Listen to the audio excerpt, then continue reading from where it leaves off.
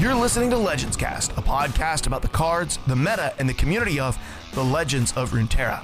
This episode is brought to you by listeners like you. To become a supporter of the show, visit patreon.com/legendscast. Let's do this. Hello and welcome to The Mulligan. This is our Legends Cast sideshow, or really just where we mix it up between our Legends of Runeterra content. So today we will not be talking Legends of Runeterra, at least not in like a directed conversation. But on The Mulligan instead, Mark and Brendan and I, we all kick back, we relax, and we chat about some sort of fun alternative concept that we've come up with for the episode that has to do with, of course, our nerdy habits. So to introduce my co-host, of course, we have Mark, aka The Lift, and of course we have Brendan, also known as Gibbles and Bits. So hey there, fellas. What up? Good evening. Yeah, excited for an episode of The Mulligan, man. Really enjoy doing these episodes. Used to do this just as Patreon exclusive. Now we just do it like every other week because we like it. Because it's fun. That's right. Every time I hear The Mulligan, I know that this meant to be like the card redo version, like in a card game, like in LOR, how this spawned off of it. But you have to understand that I'm also a golfer, and I have for my entire life been a golfer. So the term mulligan, I guess it has a similar connotation, but it literally means I just want to do everything over again, and I want to try again exactly what I just tried and failed at, which is ironic to me because I don't think we've ever, while I've been a part of it, and I don't know, you guys can fill me in, before I joined the podcast, have you guys ever messed up a take of the mulligan? We always recorded them twice and then threw one out at random. No, I'm just joking. That's true. Actually, there was we actually did screw up one time on I think it was when we were ranking Marvel movies or like our top. Wars? No, I think it was Marvel. It was like our top 3 or top 5 Marvel MCU movies, and we went through. Oh no! It was the gaming one, the video games one, where we had like games that didn't stand up. Yeah. And we did like this whole episode. It turned out really great, and then it was like. Mark had only recorded the first half and the recording had stopped because there was like a glitch, and so we literally had like maybe half of it and it didn't sound very good, so we did have to completely redo it. And of course that was all spoiled for us because we knew what everyone knew what the other was going to say the whole time, and you're just like, yeah, okay, we're retreading old ground here. Yeah, it was more efficient the second time around. It was definitely more efficient. We trimmed it. You started completing each other's sentences. You're like, yeah, okay, I know what you're going to say next. It's fine. It's fine. As though anything has ever been that preordained in our episodes of our podcast. Yeah, no, it just got a little bit more efficient for sure. But yeah, so super pumped to do another episode of The Mulligan and pumped to talk about the subject tonight, which DBN, you were the one who came up with the Mulligan subject for tonight, right? I mean, you're the one who usually comes up with them, but I think tonight was yours. He's a big thinker. I just like to have a plan going into it. I mean, you guys do too, but when it comes to the Mulligan, we're just kind of like, what are we feeling?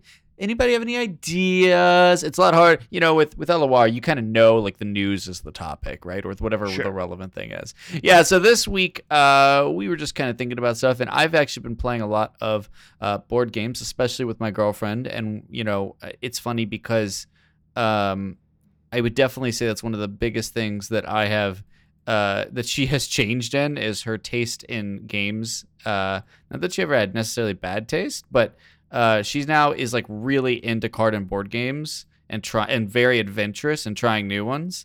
And I'm going to take full credit for that. But we play. It feels like in the last year or two, my game collection has like expanded drastically, and I do feel like I'm sort of branching out into other types of games too, which is quite interesting. So I wanted us to sort of talk about that specifically because of that 2-player element, right? Since I moved down to North Carolina, I don't see Gibby anymore. Of course, he moved away from me first, so it's actually his fault. Yeah, sure, it's actually his fault. Mm-hmm. So the main person I play games with is my girlfriend. And that's kind of gravitated my sort of buying tendencies for games towards the games that are really good for just 2 people. And so I wanted to talk about that because I think that there's a really strong niche there. Now, of course, some games can be played 2 or more, but a lot of those games tend to be better with the 3, 4, 5 players involved. So our topic today is just simply we're each going to talk about one co-op 2-player game and one competitive 2-player game that we feel is really strong with just those 2 players. So let's actually start with Mark. Mark, you I happen to know you have a lot of games. You have probably the biggest collection of any of us, although I would challenge you to count off against my father. Oh, geez, I didn't know that Dead Broke Dad had a big game. I mean, I knew he liked games. Insane. Yes, he has a exceptionally large collection. Like, imagine the kids going into Willy Wonka's factory for the first time, into that like grassy knoll of a room. The first time I showed up to Ian's parents' house and walked into the room where all of the board games and video games and other things were kept, it was probably one of the most overwhelming and satisfying and like exciting moments that I've had of like a nerd. I was just like, so this is what it looks like to achieve such a great feat of nerddom. Like, this is me in 30 years. This is what it looks like when you're a nerd, but you also have money. Yes. So, yes. Seriously, So right? Dead Broke Dad has actually been a bad description so far. Like, he would probably need a small U-Haul alone just for the games. Wow. I don't know about a U-Haul, but I can tell you, having seen how many boxes of games got packed up, I mean, it was a lot of moving space. That is certainly true. But you have a large collection. Yeah. You play board games very regularly, probably more than the other 2 of us, although we're pretty avid gamers too. Yeah. So you have a lot of thoughts here, but I kind of, for the sake of the efficiency, we forced Mark to whittle them down to 1 apiece. He was like, I'm ready. I've got like 7 apiece. And we were like, bro, we got to get this done at some point. So give us, we'll do co-op first. Give us your number 1 co-op 2-player board game. Awesome. Yeah. So yeah, my collection, I have about 70-ish games, about 65 or 70 expansions. For those games, it's not a vast collection, but it's a pretty decent collection. And really, a couple of years ago, DBN, your introduction here has changed what I'm going to say. So a couple of years ago, I was finding that my friend group, my gaming group, was buying more games than we could ever play. And many of my games were seeing the table 1 time or less. So I have about, a dozen or so games that I've never played sitting downstairs. And I realized that the most reliable person that I could play games with is actually my wife until my kids get old enough to play games with me. And so I was like, okay, I'm going to start buying games that my wife, Jen, will play. And she was not a gamer, but she has gotten into board games over the past couple of years. Last winter, not so much. We're going to start it again, hopefully in this next couple of weeks. And we have some games that we really, really enjoy together. So the co-op one, and we always play co-op together, competitive, is not a tremendous amount of fun. But I'm going to highlight one that's really fun. So my co-op one, though, that we have played together a lot is the Harry Potter Hogwarts Battle deck building game. It is a cooperative deck builder where you start off, you play one of the various Harry Potter characters, and it is the really interesting part and why it's so introductory friendly is because if you have a significant other that is not a gamer, but they do like Harry Potter, like my wife, when you start off, the rules are crazy easy because you start off as a year 1 wizard at Hogwarts. You open up a box, you get your cards, you play the game. It's very simple. And then the next time you come back to play, you open up a new box and you add a bunch of new cards because now you are a year 2 wizard at Hogwarts. And it adds in a bunch of year 2 cards with a bunch of artwork from the movies. It's beautiful, beautifully done. And basically you're working together to defeat the villains. So, spoiler alert, you beat the Defense Against the Dark Arts teacher and some of the villains in the first time you play. And then as you work your way up, game 5, you're fighting Voldemort, 6, 7. So each game is a new year in Hogwarts, and it gets significantly more complex as you go, but in a way that even a non-gamer can build off the knowledge that they've had from previous games. And then there's 2 expansions for the game, the Monster Book of Monsters expansion, which gives you another 4 boxes that you can play over a series of 4 games, and the Potion and Curses expansion, which gives you another 4 boxes that you can play over 4 games. And then you can combine them all, fight every villain in a giant stack of villains, and the ultimate Voldemort at the end of them for the ultimate Hogwarts battle. It takes you like 3 or 4 hours to work through all of it. It's like a whole night of entertainment. My wife and I for what I have paid for this game, I have probably paid 50 cents a play. Like, for what I've played this game, good. how much my wife and I have played it, I probably paid half $1 a session that we've sat down and played this game. We've played no, that's probably a lie. Probably $1. We've probably played it 30 or 40 times over the time that we've had it. And that is, just to give you a head, like, some of my games, it's probably $50 a play or $35 a play. So for it to be $1 or $1.50 a play is huge. That's a game that we've really loved. That's my co-op. Harry Potter Hogwarts Battle. I think it's like $35. You can find it even at Target, I think now, but certainly on Amazon. Oh, I guess I get to choose next. Gibby, you're up. What's your cooperative 2-player? Oh, Sure. by the way, that game can be played up to 4, and then up to 5 if you buy the expansions, but it's really not great above 3, and it's absolutely at its best at 2. Which is pretty unique for a lot of games. I mean, not a lot of games are really, like, if they have the option to go up in players, are typically better with 2 players. That's a really cool highlight. I love Harry Potter, so maybe I'll have to try to give that a run with the wife. I mean, so when we were preparing for this episode and I was thinking about what games I wanted to highlight, my scope, similar to Ian's, I mean, I had to do the same thing. I mean, Ian's always kind of been my my board game partner, my card game partner. I don't think anybody else has ever challenged me like as much or made me lose as much in games as Ian has. Aw. So like That's so which is a fun thing to be able to say. So until I met Mackenzie, and she also was very good at stuff, which is really cool. But I've had to also shift in my board game collection, in my card game collection, and she brought some stuff to the table too. But we actually probably discovered this along with all 3 of us, being my wife, DBN, and myself, when I was still living in Virginia, and so was DBN.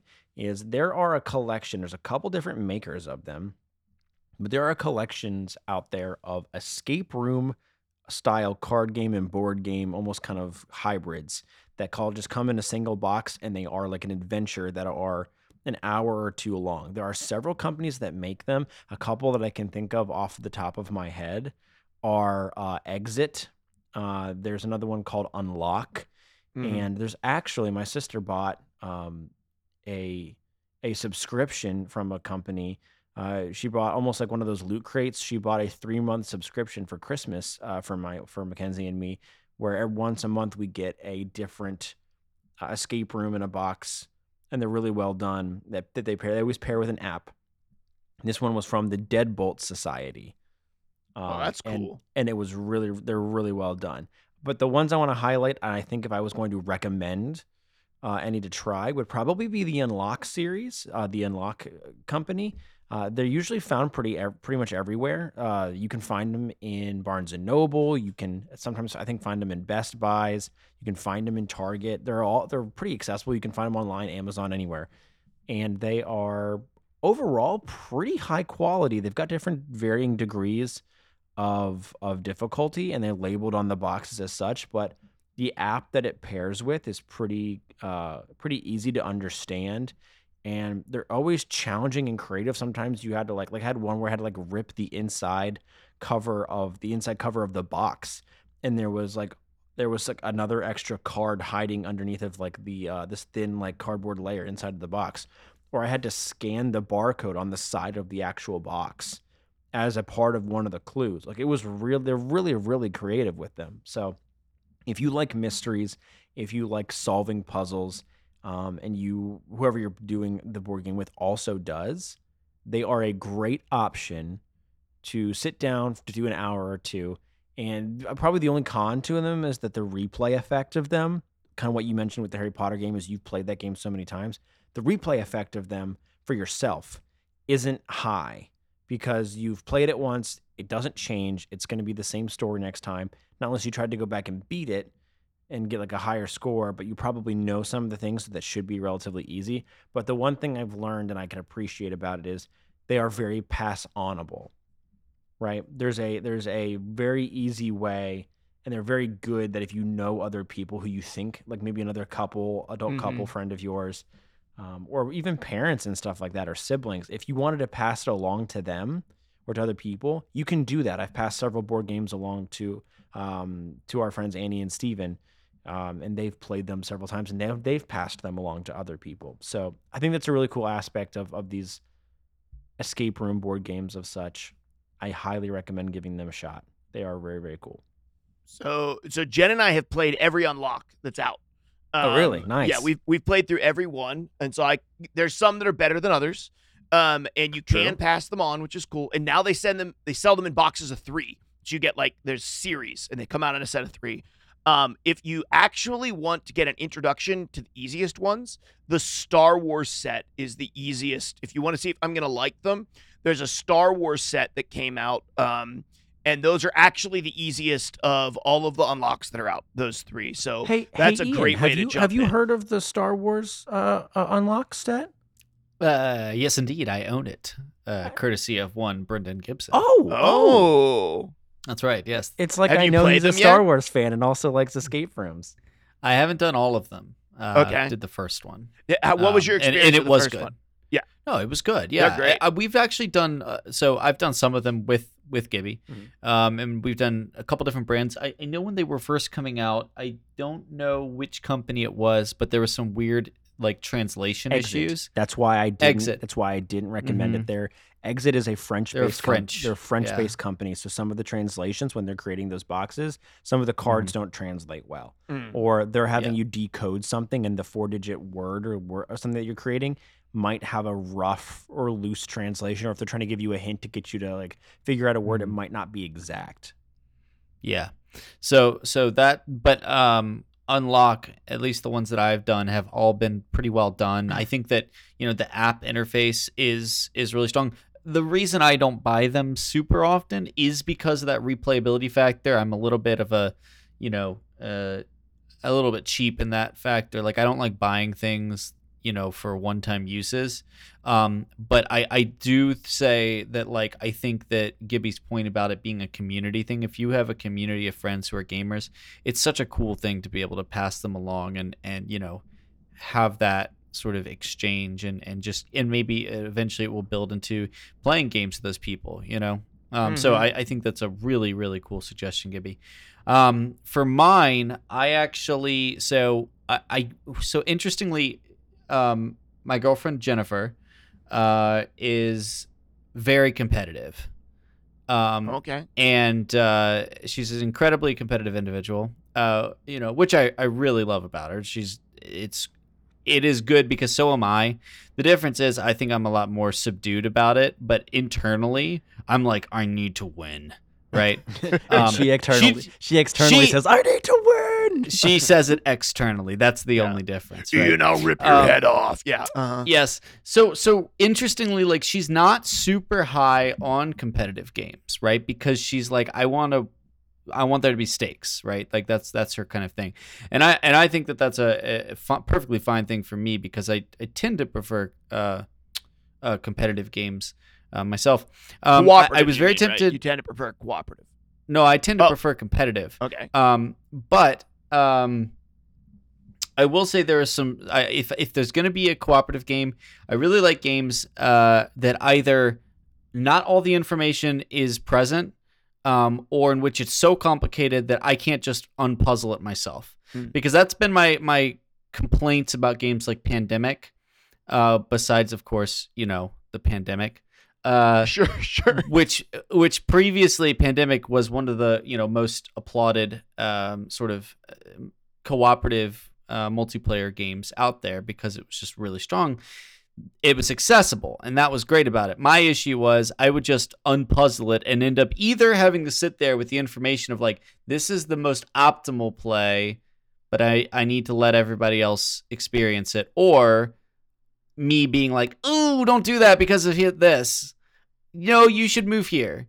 No, don't do that. Like, I figure it out in my head, and then I'm forced to either suffer through somebody doing something dumb or taking over the game. So when I'm looking at cooperative games, I really value things where there's either information hidden or so many options that I can't completely unpuzzle it. Yep. Which I was tempted to recommend the Lord of the Rings card game that I've talked about on the show before, playing with my dad. It's really, really strong. The reason I don't recommend it is it's kind of hard to find these days. And it is a little more complicated. But so with all that being said, the game that I chose was actually Codenames Duet.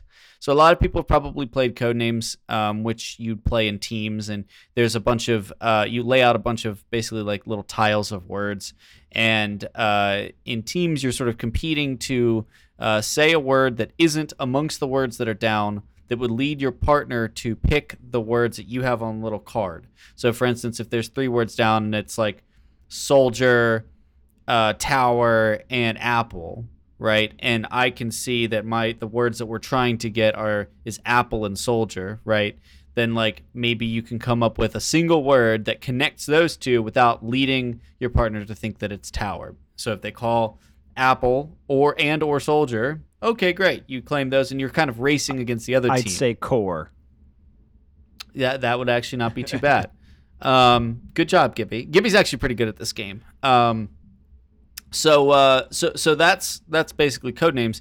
Codenames Duet is basically stripping that down and saying, you're just going to work together as a team, and instead of competing against another team, you have a certain number of turns you need to like check off and complete all of the words on the list.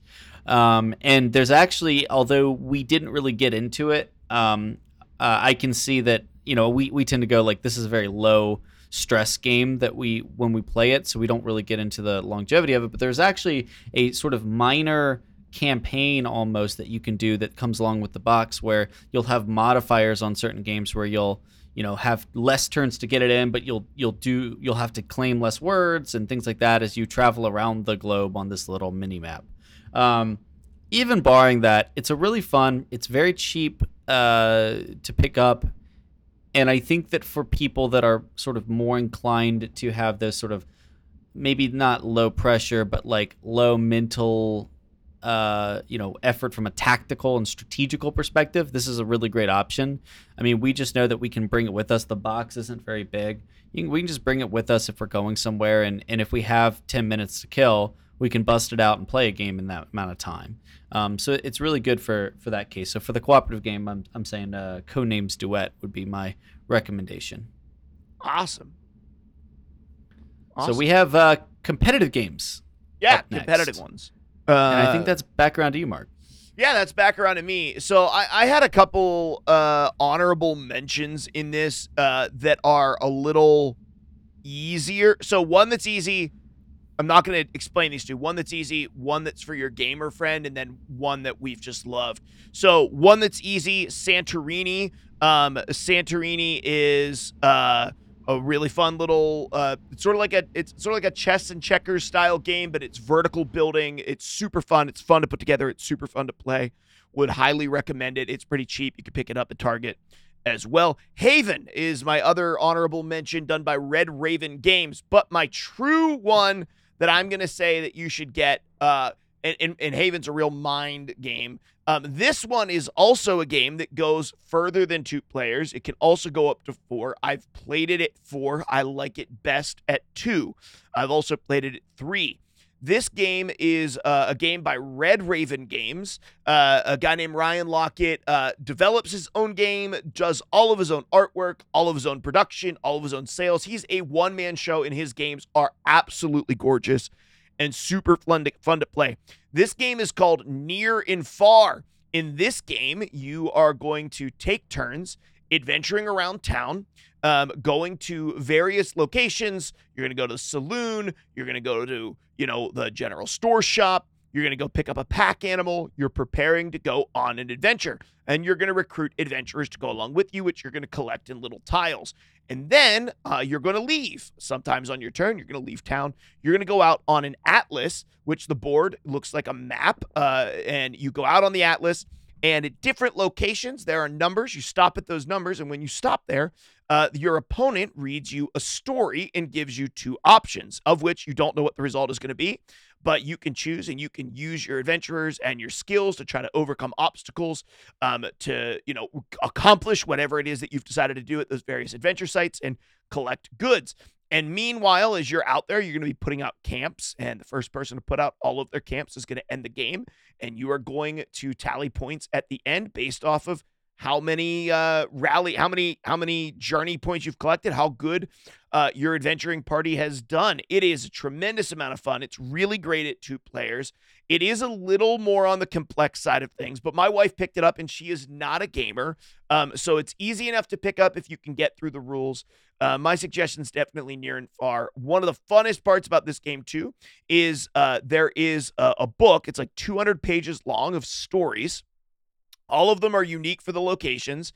And there is like I said, the atlas, the map that comes with it is almost like a binder or a book with a spiral ring so it lays flat. So when you open up a page, it lays flat. It shows you where the town is and where you start. And you get the sprawling map. Well, there is 11 different maps and you can do them one at a time. And there's a campaign that you work your way through that drives an overarching narrative, sort of like an RPG from beginning to end. So if you have somebody in your family or friend who isn't into RPGs but does like to play tabletop games, this is a good way to introduce them to kind of an RPG because they kind of get attached to their same character that they're going to choose in the beginning, that they're going to play through all 11 maps. You sort of get attached, and the decisions that you make in previous maps are going to give you keywords. So the next time you come back to the table and play this game, the 4th, 5th, 6th, 10th, 11th time, you're going to go into a certain location. It's going to read a story and it's going to say, does your character have the rust keyword?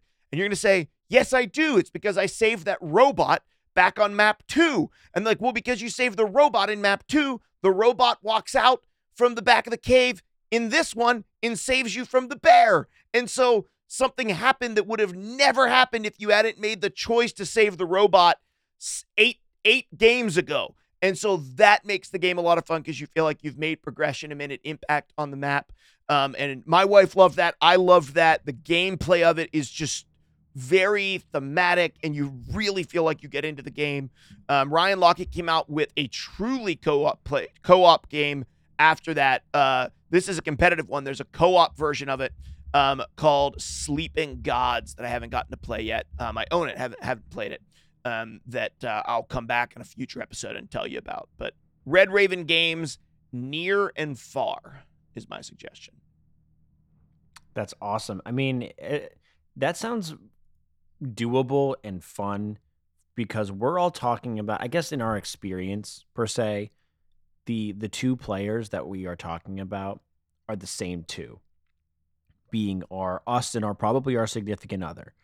That we're not rotating through like a dozen people, like where it's a bunch of 2-player games, great, and we are truly playing with 2 players, but it's a different 2 players every single time.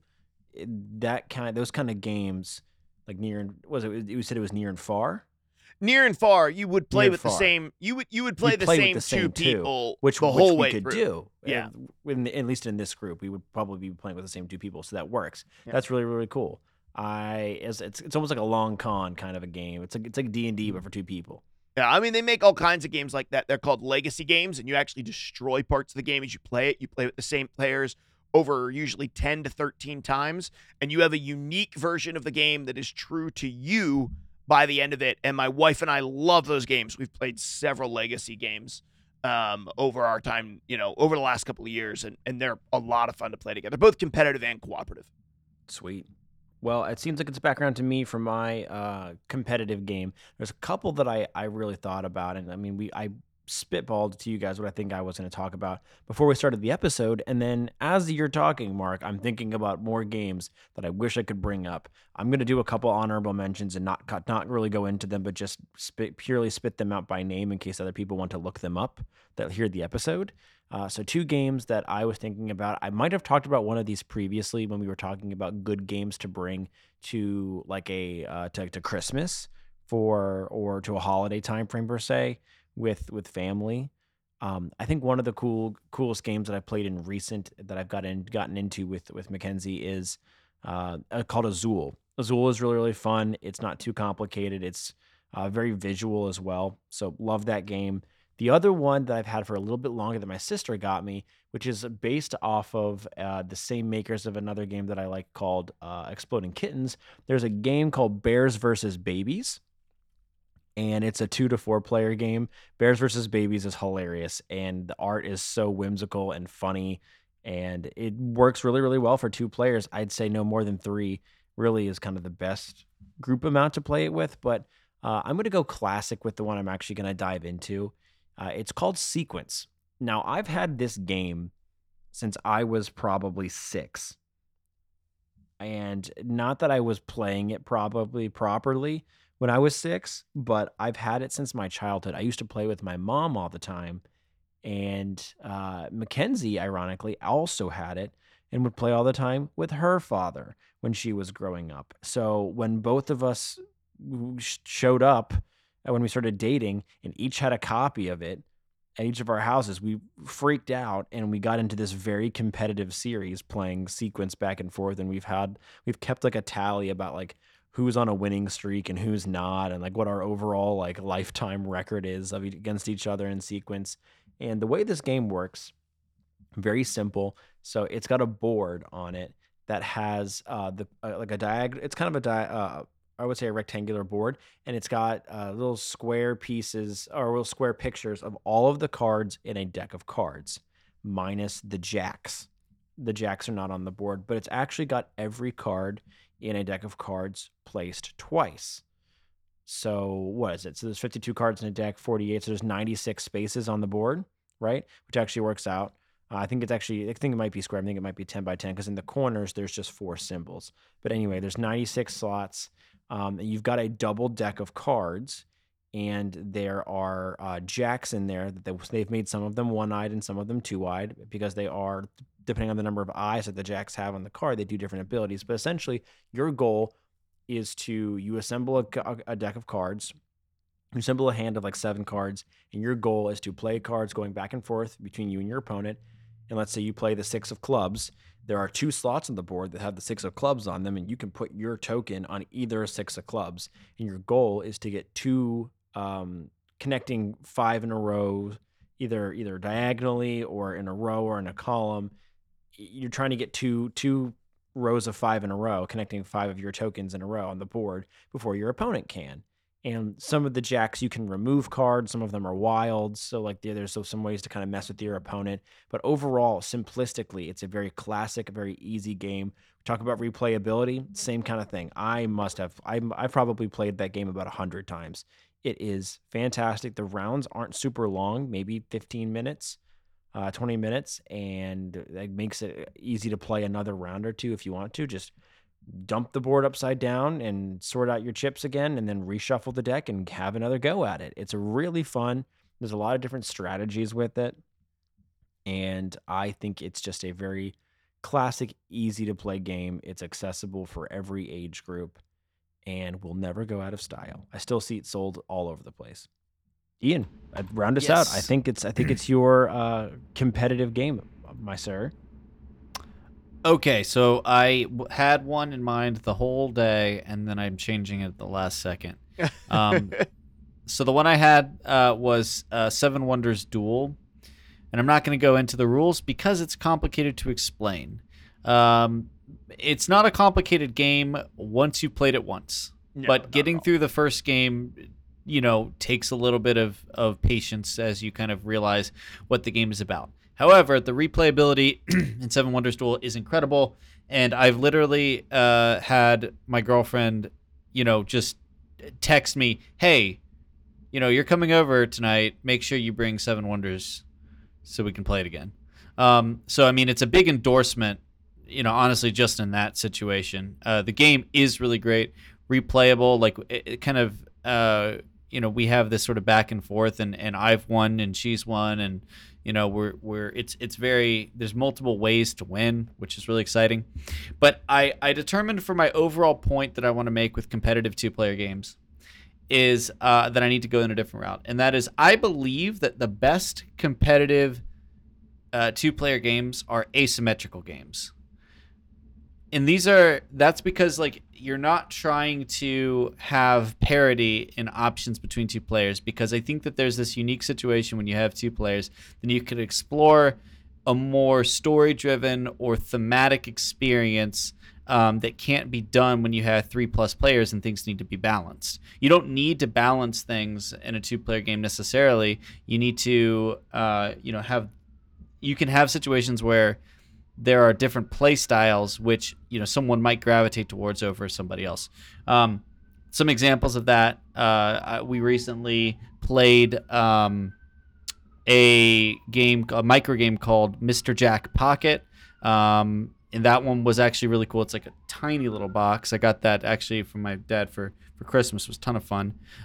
You've got this other great game called Blood of an Englishman, which is a sort of card moving, sort of like a solitaire situation game where you've got one player playing as Jack and you're trying to climb a beanstalk and collect the cards to do that, while the giant is trying to assemble 4 cards, fee, fi, fo, and fum in order to, beat Jack before he climbs the beanstalk and steals the treasure. There's just so many like themes that can be explored with asymmetrical games. And so the one that I want to shout out here is actually just a combination of things that I really like. And I've played it a couple times with my dad. I've played it once with Jennifer, and all the situations were fun. And I think I maybe enjoy it more than either of them.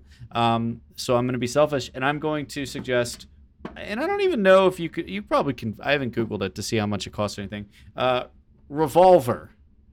So Revolver is this weird little, it's not little, I mean, it's not big either, but it's in this tin, and it's this card game in which it basically plays out a Western movie, but it's not like a real Western movie. It's like a Western movie that was made up for the plot of this game, right? Okay. And both from a thematic perspective, or mechanics perspective, the players, one of them will play the colonel, the sort of the law dog that's chasing down these these criminals, and then the other person will play the criminal gang that just robbed this bank, blew it up with a stick of dynamite, stole the money, and is running off to Mexico.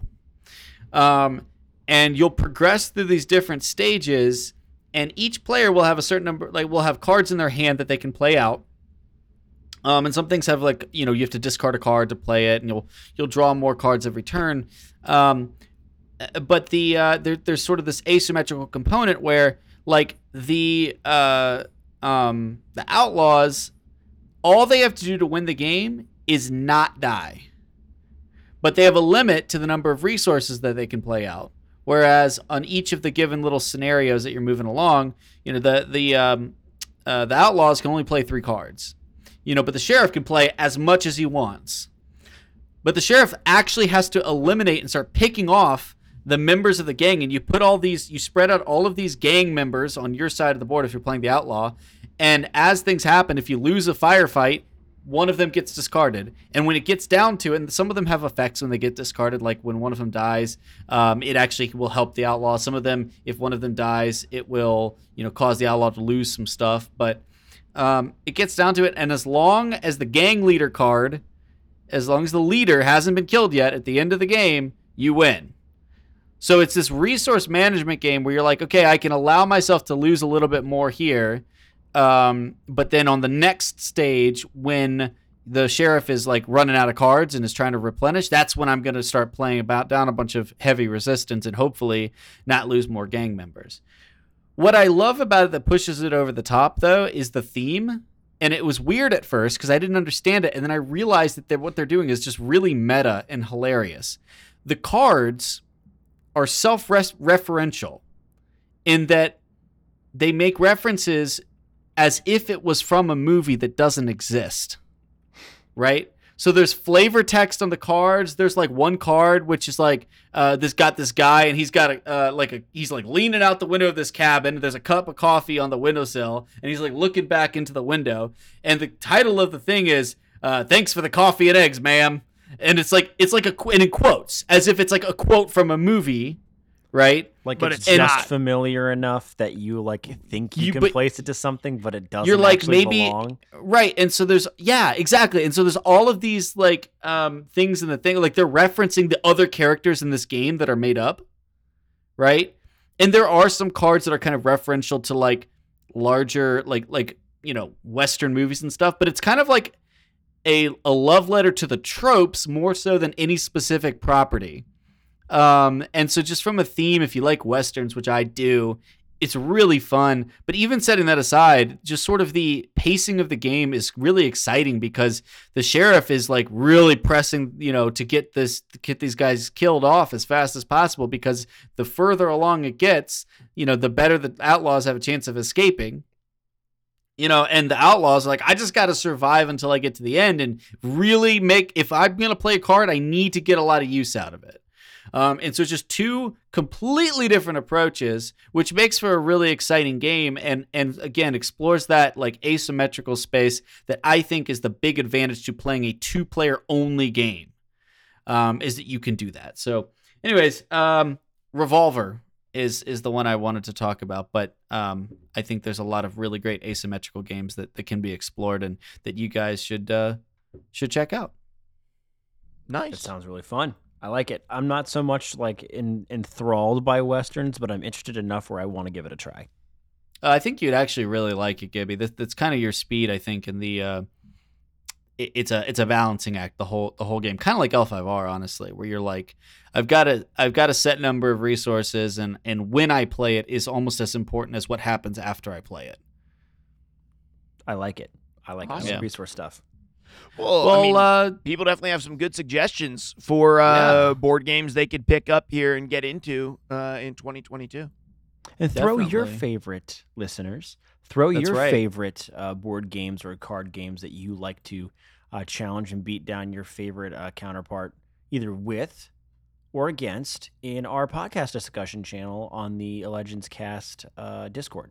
We'd love to hear from you guys.